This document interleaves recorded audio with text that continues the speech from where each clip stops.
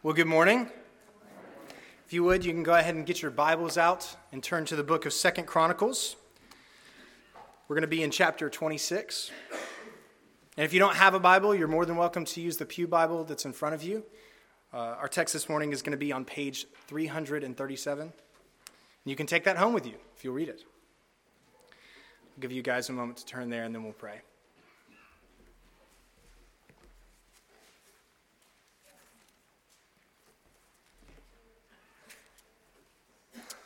Let's pray. Lord, we come before you this morning and we are so thankful to be able to gather together to study your word. We ask that because you are so faithful, Lord, we just ask that you would help us receive from your word this morning, that you would speak to us. God, out of all the things I say, if anything is not true or bad, just let people forget that. Let us take the goodness from your word, all of the truth, and help us apply it to our lives so that we can be able to live a life that is pleasing to you. We pray this in Jesus' name. Amen. Have you ever witnessed somebody rise to power only to fall from grace a moment later? In our day, when it seems like everywhere we look, we can see a corrupt politician finally get caught, a top-charting musician facing prison time, or even a pastor disciplined out of the church. I would be pretty shocked if you haven't even recently seen someone rise to power and then crash and burn like that.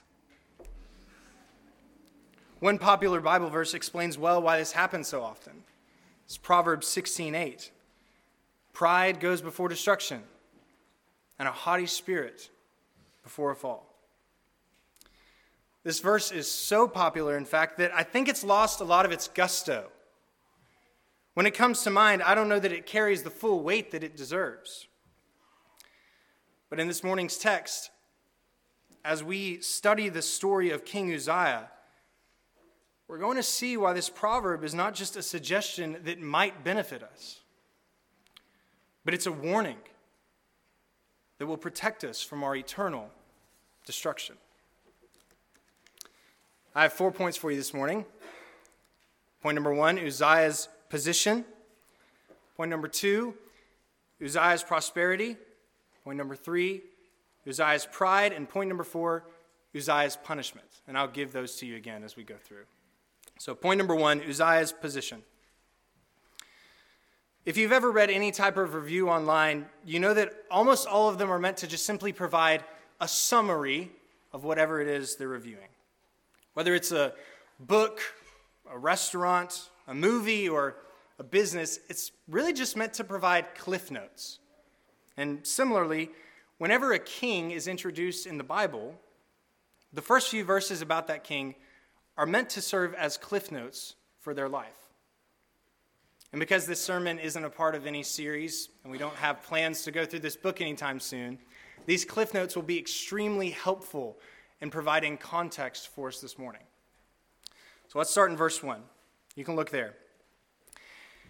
And all the people of Judah took Uzziah, who was 16 years old, and made him king instead of his father Amaziah. So during this time, the nation of Israel is split and divided between two kingdoms. You have the 10 tribes in the north, which are referred to as Israel, and then you have the 2 tribes in the south, which is referred to as Judah. And Uzziah precedes his father's throne in the kingdom of Judah. Now, it shouldn't surprise us that he takes the place of his father, right? We all know how monarchy works. If you're the king, when you die, your son becomes king. And then when he dies, his son becomes king, and so on. But what should grab our attention and what should surprise us is the way in which Uzziah precedes his father's throne. Because this didn't happen the normal way.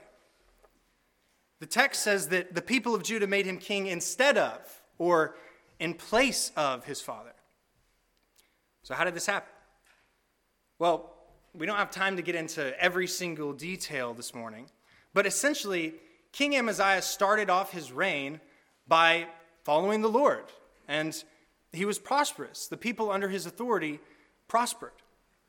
But this didn't last forever. Eventually, he turned away from the Lord, and he started to make sacrifices to idols, which eventually started to lead his people into trouble. And people don't like trouble.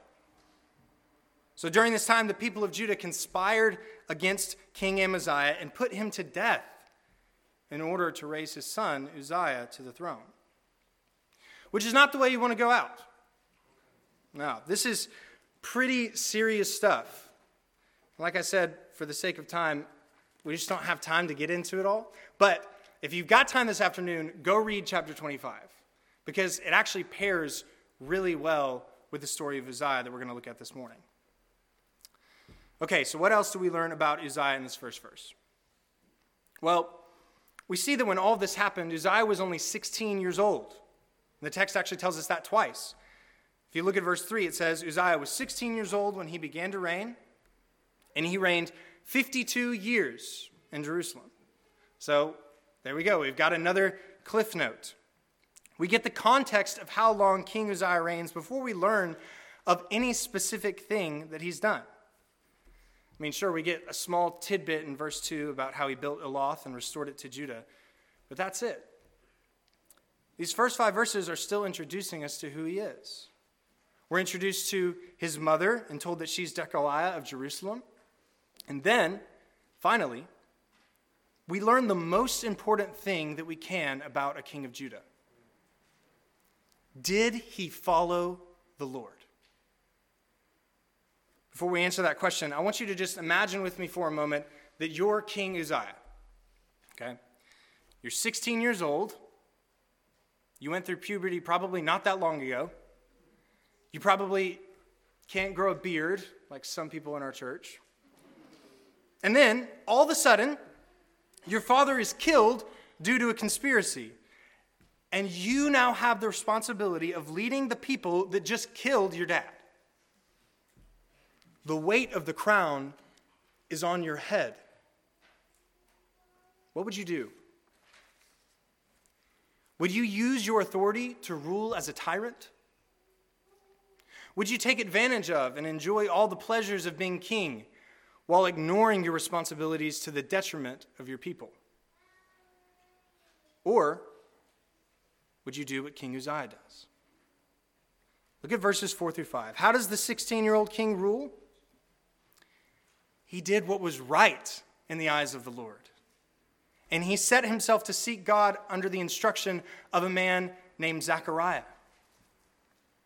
So, Uzziah doesn't start his reign by ignoring or abusing his responsibilities. No, he starts off in the right way. He follows the Lord by learning from Zechariah. And it's important to note here that this is not the Zechariah you may be thinking of, the prophet who wrote the book that's in our Old Testament.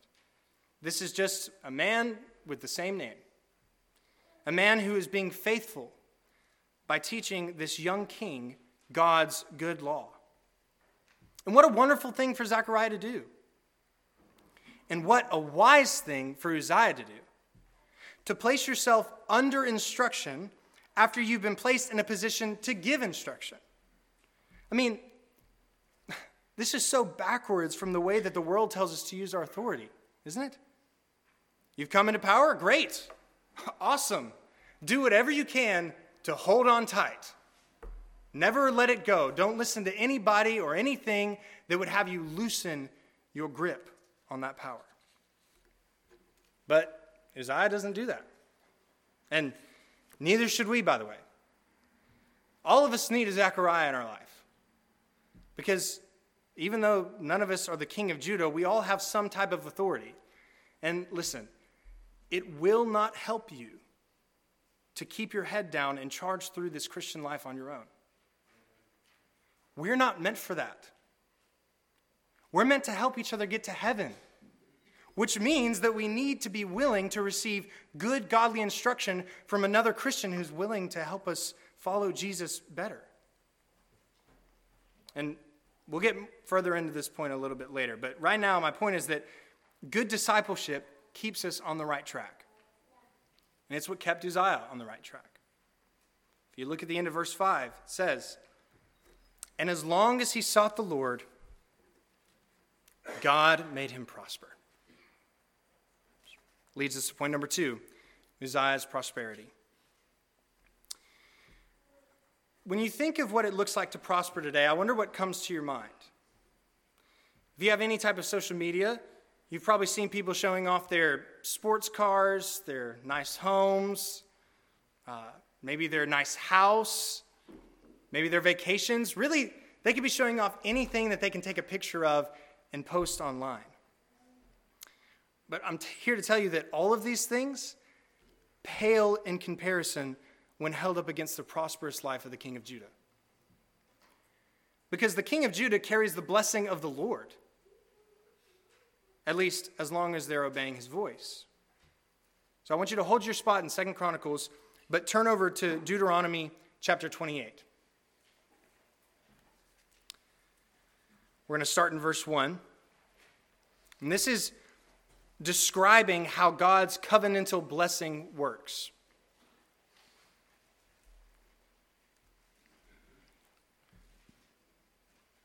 He says,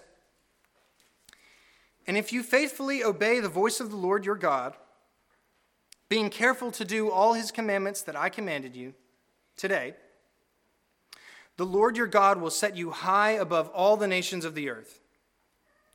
And all these blessings shall come upon you and overtake you, if you obey the voice of the Lord your God.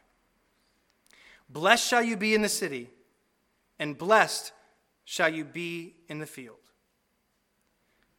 This is a promise. And it's a promise that comes to life during the reign of King Uzziah, because he sought after the Lord. So turn back over to 2 Chronicles chapter 26. Look with me to verse 7. Notice the phrase, God helped him. It says the same thing in verse 15. For he was marvelously helped. And one of the biggest signs of prosperity in Uzziah's life is that God helped him gain notoriety as a man of war and great innovation. Verse 6 says that he made war against the Philistines and built cities in their territories. He fought against the Arabians and the Meunites, and he built towers. That's towers of defense all over Jerusalem. So, as far as conquering lands and winning battles go, Uzziah's conquests were pretty impressive. So impressive, actually, that verse 8 tells us he became very strong. And his fame spread even to the border of Egypt, which would have been at the southern border of Israel. This is the type of king the people of Judah wanted, especially after Uzziah's father started to lead them into trouble, right? I mean, what a rebound. The kingdom that was led so far into ruin that they killed their king was now a battle-winning powerhouse. But that's not all. In verse 10, we see that Uzziah was a man who loved the soil, which may seem odd at first.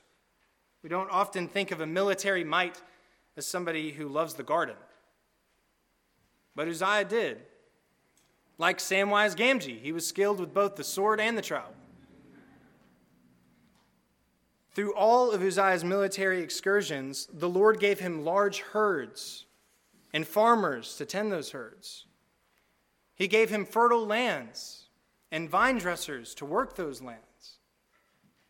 The wealth was abundant, and it keeps on going. Verses 11 through 13 point out that Uzziah's military didn't just get results on the battlefield, but it was intimidating and numerically impressive. He had an army of more than 307,000 soldiers who were fit for war. And these soldiers were under 2,600 commanders, and all of them were equipped with every weapon and piece of armor that they needed. Shields, spears, helmets, coats of mail, bows, stones for slinging. Some men even invented new machines to shoot arrows and stones from the defense towers. We can think of this level of might kind of like our president, which I know that might sound strange at first, But I think that that's because sometimes we forget that the President of the United States is the commander-in-chief. But you know who doesn't forget that? Like ever? The rest of the world. Because they have to constantly examine the president's full power before deciding how to view the U.S. politically. If we had a weak military, it would affect us in a negative way. And the opposite is true too. When our military is strong, it affects us in a positive way. Like our commander-in-chief, Uzziah is feared as king, as a king with a mighty hand. His fame is spreading because the Lord has given him victory in battle and plenty in land. And this is all the Lord's doing. But then, notice the end of verse 15. For he was marvelously helped till he was strong.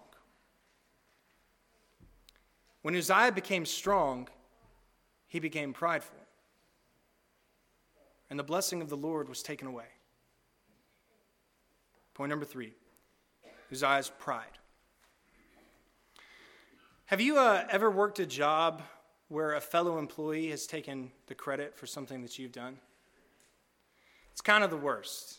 I mean, it could even be for like the smallest thing ever. Maybe you sweep the floor and then your boss comes in and he thanks, your fellow employee rather than thanking you. And of course, the employee doesn't correct him. And if you're a patient guy, maybe that happens like one time and you're cool with it. But if it starts happening over and over and over again, it can become a really big deal. We don't like it because it's unjust. And in the same way, but for far more serious reasons, it is unjust to take credit for God's good work, which is exactly what King Uzziah did. Look at verse 16. But when he was strong, he grew proud. Proud of what? Well, proud of everything that God had worked in him. See, you would think that Uzziah, who was raised to fear the Lord, might give God the thanks and the credit due his name. Like, he wins all of these battles, he conquers all of these lands, and he goes to the Lord like, thank you. You have given me the victory. Worthy are you to be praised. All honor and glory to you, God. But he does the exact opposite. He claims the victory for himself. And he takes God's glory. And listen, it's easy to sit on our side of this and think, how dare he? God helped him do all of these things. Without God, where would he be? I know that's what I did when I was first reading through this text. But brothers and sisters, if we're honest with ourselves, do we not often do the same thing? I mean, sure, none of us have conquered nations or built up armies, but we've built businesses, we've acquired knowledge, we've raised children, provided for our family, served our church, evangelized, discipled, and done a number of other things that at one time or another we have taken the credit for. This is pride. This is sin. This is dangerous. Pride left unchecked will lead us to destruction. The story of Uzziah is in the Bible for a reason. It's not just a history lesson. It serves as a warning to us.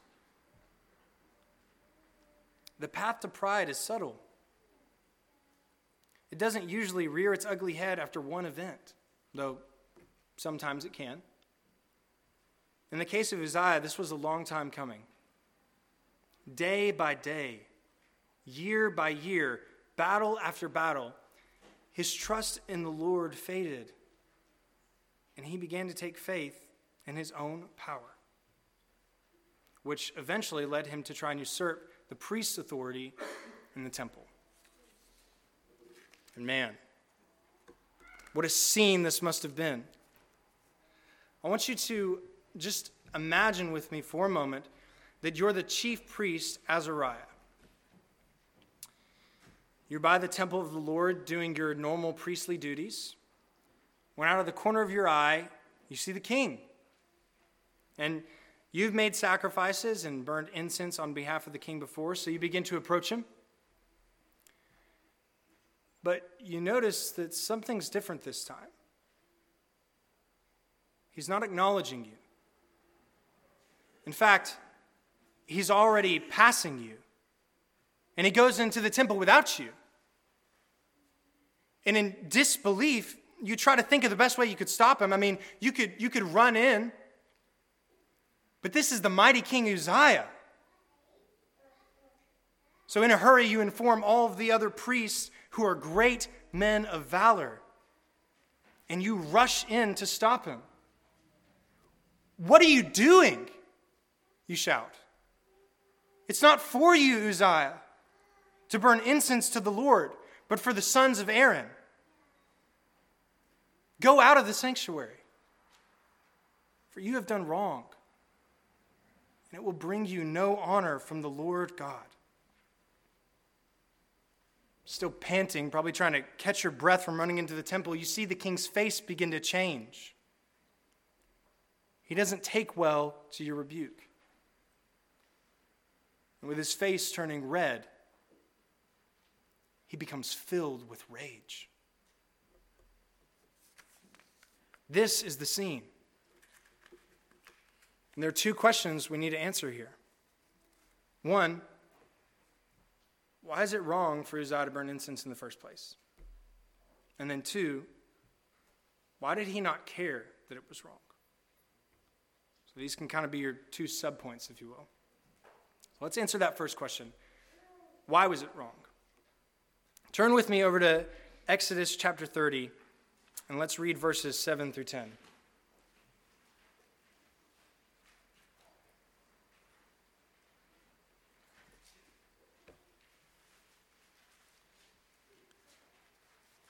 Exodus chapter 30, verses 7 through 10.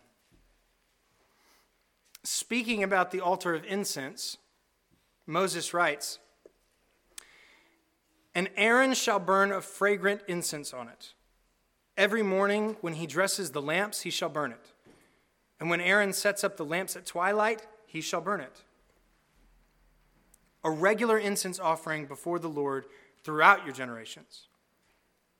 You shall not offer unauthorized incense on it, or burnt offering, or a grain offering, and you shall not pour a drink offering on it." So I want you to notice the language of authorization here. God cares how we worship him, and we cannot worship him in a way that he has not permitted.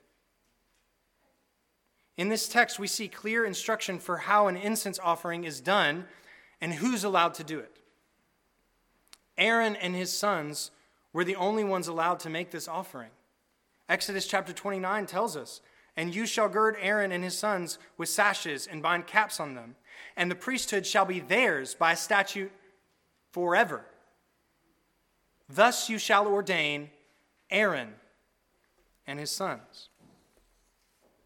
And like our text tells us, Uzziah is not a son of Aaron, and therefore cannot be a priest, and he is not authorized to burn incense on the altar. And this same principle applies to us under the new covenant as well. If you're a member of 6th Avenue, or maybe if you've been visiting for a while, you've probably noticed that everything we do for worship on a Sunday morning is consistent. And I don't mean that we always pray the same prayers, sing the same songs, or read the same scriptures. But I do mean that we always pray, and we always sing, we always read scripture, and we're always going to preach the word. We're never going to take one of those worship elements out of the service. Because in the same way that God under the old covenant authorized a certain way for us to worship him, in the new covenant, he has authorized a certain way for us to worship him. And we cannot change that. In the same way that Uzziah could not change that. So this leads us to our second question. Why why did Uzziah think it was okay? Why did he think that he could change this? When I was growing up, my older siblings were often left in charge of me. My parents always told them this. They said, you guys are in charge, and you, Luke, and the rest of my other younger siblings, you need to listen to them. But they wouldn't just leave it at that. They would explain the way that my siblings were in charge of me. They needed to make sure that I was in bed on time. They needed to make sure that I didn't die doing something I wasn't supposed to do, which happened often. But my power-hungry siblings sometimes would step outside of their authority. They would tell me that I needed to do chores that probably they were supposed to do. They would tell me that I just needed to leave them alone, give them a minute, or a bunch of other things. And then they said that I had to listen to them because mom and dad put them in charge. But that's not really true. Yes, they were allowed to exercise authority, but they weren't allowed to exercise every kind of authority. The same thing is true for Uzziah. The fact is that Uzziah wasn't satisfied with the authority the Lord gave him, and he wanted more. So he used his title as king to step outside his authority and enter the temple. And just like so many things that Uzziah did, we can be guilty of doing the same thing. Sometimes we can cling to our title of authority and use it as an excuse to serve ourselves. Sometimes we can do things like, God made me king, I have authorization. God made me husband, so I have authorization. God made me parent, so I have authorization. But that's not how it works. These titles are not a justification for us to just do whatever we want. It is possible, husband, to step outside the authority that God has given you. We've said it before, but as husbands, we only ever have the authority of counsel. Okay? We can't command our wives to do anything. God can, which is why our job is to pull out the Bible as often as possible and point to it like, listen, God says this, so I think that we should follow God and do this. But we can't say, you have to listen to me. This is what we must do with our money. This is where the kids must go to school. What I say goes, no matter what, 100% of the time, because I am husband. If we have that attitude, we begin to step into the authority of God. And we are not God. Even as parents who have the authority of command over our children, it is possible for us to use this parent title as a justification to misuse our authority. The obvious example here is physical abuse.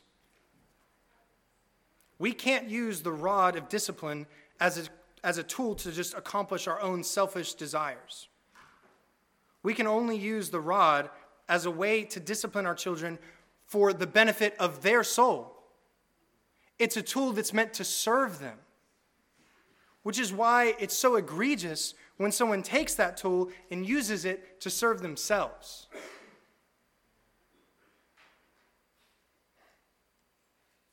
There are smaller ways that we can misuse our authority as well.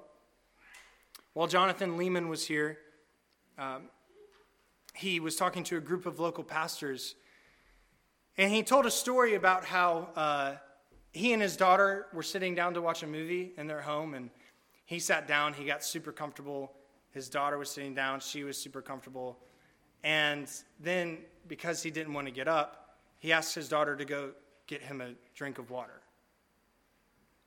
And because he's her dad, she had to listen to him, because he carries the title of parent. But in that moment, Jonathan admits that even though it was in a small way, he used his authority to serve himself instead of his daughter, which is a misuse of authority. And listen, I know that those are two very different examples on opposite sides of the misuse spectrum. You've got physical abuse and then you're uncomfortable and you just want your daughter to get you a glass of water. But my point is not to give you every example of how we as parents can misuse our authority or to parse out all the nuances of different levels of severity of misusing it. My point is to show you that whatever authority you have been given is meant to serve and benefit others. So when we use our authority to serve ourselves, whether big or small, we're using it in a way that God did not authorize us to use it. So we need to be careful. Because King Uzziah was supposed to serve his people. But then his pride wells up within him. And he gives in to the desire to serve himself. Which is why when he's rebuked, he becomes angry. For him, receiving a rebuke feels like a shot to the heart. Like a great injustice has been done against him. Deepak Raju, who's a really experienced and wise biblical counselor, explains why Christians become angry. And I think it applies here to Uzziah. It gets to the heart. He says that people get angry because they're more concerned with a perceived injustice against them than they are with being obedient to God. In other words, instead of accepting correction with humility, we often make ourselves out to be a victim, like we've been wronged, and then respond accordingly. So instead of hearing, "The Lord does not approve of what you're doing, stop that," and then stopping, Uzziah thinks the priests are wrong, and he becomes angry. Now, I've never met a single person who likes being wrong. But this text is screaming the importance of responding to correction with humility. We receive correction a lot. If you're married, your spouse corrects you. If you're a member here, your pastor and other members will correct you. And if they haven't, you probably just need to be more open with everybody. Because it should be happening all the time. It should be a normal part of the way we live our lives as Christians. We give correction and we receive correction. I mean, things like parenting, that's a tough one sometimes. It's personal. It's easy to think, this is my family. You don't know what works and what doesn't. Just let me do my thing. Finances, again, another personal one. You may think, why do you care how I spend my money? It's my money. Or marriage, especially young couples like me. I know I look 12, but I am married. We don't like hearing that we're wrong and that we could be doing something better. All of these things. I mean, how do we respond? I'm not saying that you're always wrong or that somebody else is always right, but I am saying that our human hearts are inclined to make us think that we're better than we are. So we need to be on guard. If your typical response to correction is to have the conversation with somebody and then walk away thinking that they were wrong to correct you, you might be failing to walk in humility. Because that's just fake humility. To say and do all the right things in the moment, but then allow your heart to be filled with anger and pride for hours after the conversation. Brothers and sisters, it is so easy to forget that Jesus went to the cross because we have nothing to boast about. One of my favorite quotes about humility is from C.J. Mahaney. He says, "How can anyone lack humility when standing by the cross?" And that word picture is so good because it really does remind us of who we are in the grand scheme of things. I mean, you and I are not responsible for knowing all the answers of life. We are responsible for obeying the answer to life that God gives us in the Scriptures. Which means that instead of boasting in all of our worthless accomplishments, we boast in Christ. We must boast in the Creator above anything that we've created. We must devote ourselves to service, even if that service is not reciprocated, and we must be willing to submit ourselves to the truth by being willing to be corrected. This is what will protect us from becoming prideful. Adopting a heart of true humility that fears the Lord and walks in his ways. Point number 4, Uzziah's punishment. Some people, they don't experience the consequences of their sin until long after they've committed it. Think of a man who neglects the faithful stewardship of his finances before the bank, after years, finally takes his home away. You can only accrue debt for so long before the bottom falls out from underneath you. But that's just one example. I mean, no matter the sin, eventually you will have to face the consequences, even if it's not in this life. Uzziah is punished for his sin, but it happens immediately. Look at verse 19. Now he had a censer in his hand to burn incense. And when he became angry with the priests, leprosy broke out on his forehead in the presence of the priests in the house of the Lord, by the altar of incense. And Azariah, the chief priest, and all the priests looked at him. And behold, he was leprous in his forehead. And they rushed him out quickly, and he himself hurried to go out, because the Lord had struck him. And when he became angry, leprosy broke out on his forehead. This was immediate. The great King Uzziah, the man who had won battle after battle, struck down in an instant by the very same God that raised him to power. Oh, how quickly the scene changes. All of the priests who are standing in the temple, waiting to see how they're going to respond to Uzziah's anger, when, boom, all of a sudden God steps in and punishes the king for his proud heart. Now, if you don't know what leprosy is, it's a disease of the skin. And it begins to break out starting on Uzziah's forehead, where everyone can see it. And if you know your Old Testament, you know that there are a lot of restrictions for people who have this disease. Someone who has leprosy is considered unclean. So what do the priests do? Well, they start by taking him outside the temple because he can't be in the presence of God, obviously. But then he must be taken outside of his own house. Because with this disease, he can't be in the presence of his people either. Look at verse 21. And King Uzziah was a leper to the day of his death. And being a leper, lived in a separate house, for he was excluded from the house of the Lord. And Jotham, his son, was over the king's household, governing the people of the land. Interesting, isn't it? Uzziah attempts to take authority in the house of the Lord, and the Lord takes away authority from the house of Uzziah.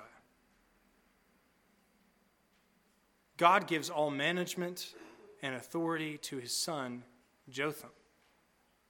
And Uzziah dies a leper. Because of his pride, Uzziah thought that he could be a priest, but he couldn't. He assumed his strength as king would never leave him, but it did. His punishment came. Because just like you and just like me, he was a sinner. Even as he held the censer in his hand, he had a choice. He could have responded to the priest's rebuke with humility. He could have remembered to fear the Lord. But he held on to his pride. And he left the temple unclean. If you're here this morning and you are not a Christian, you have a similar choice. Because Jesus Christ came to earth to make a way for you to be clean. In Christ,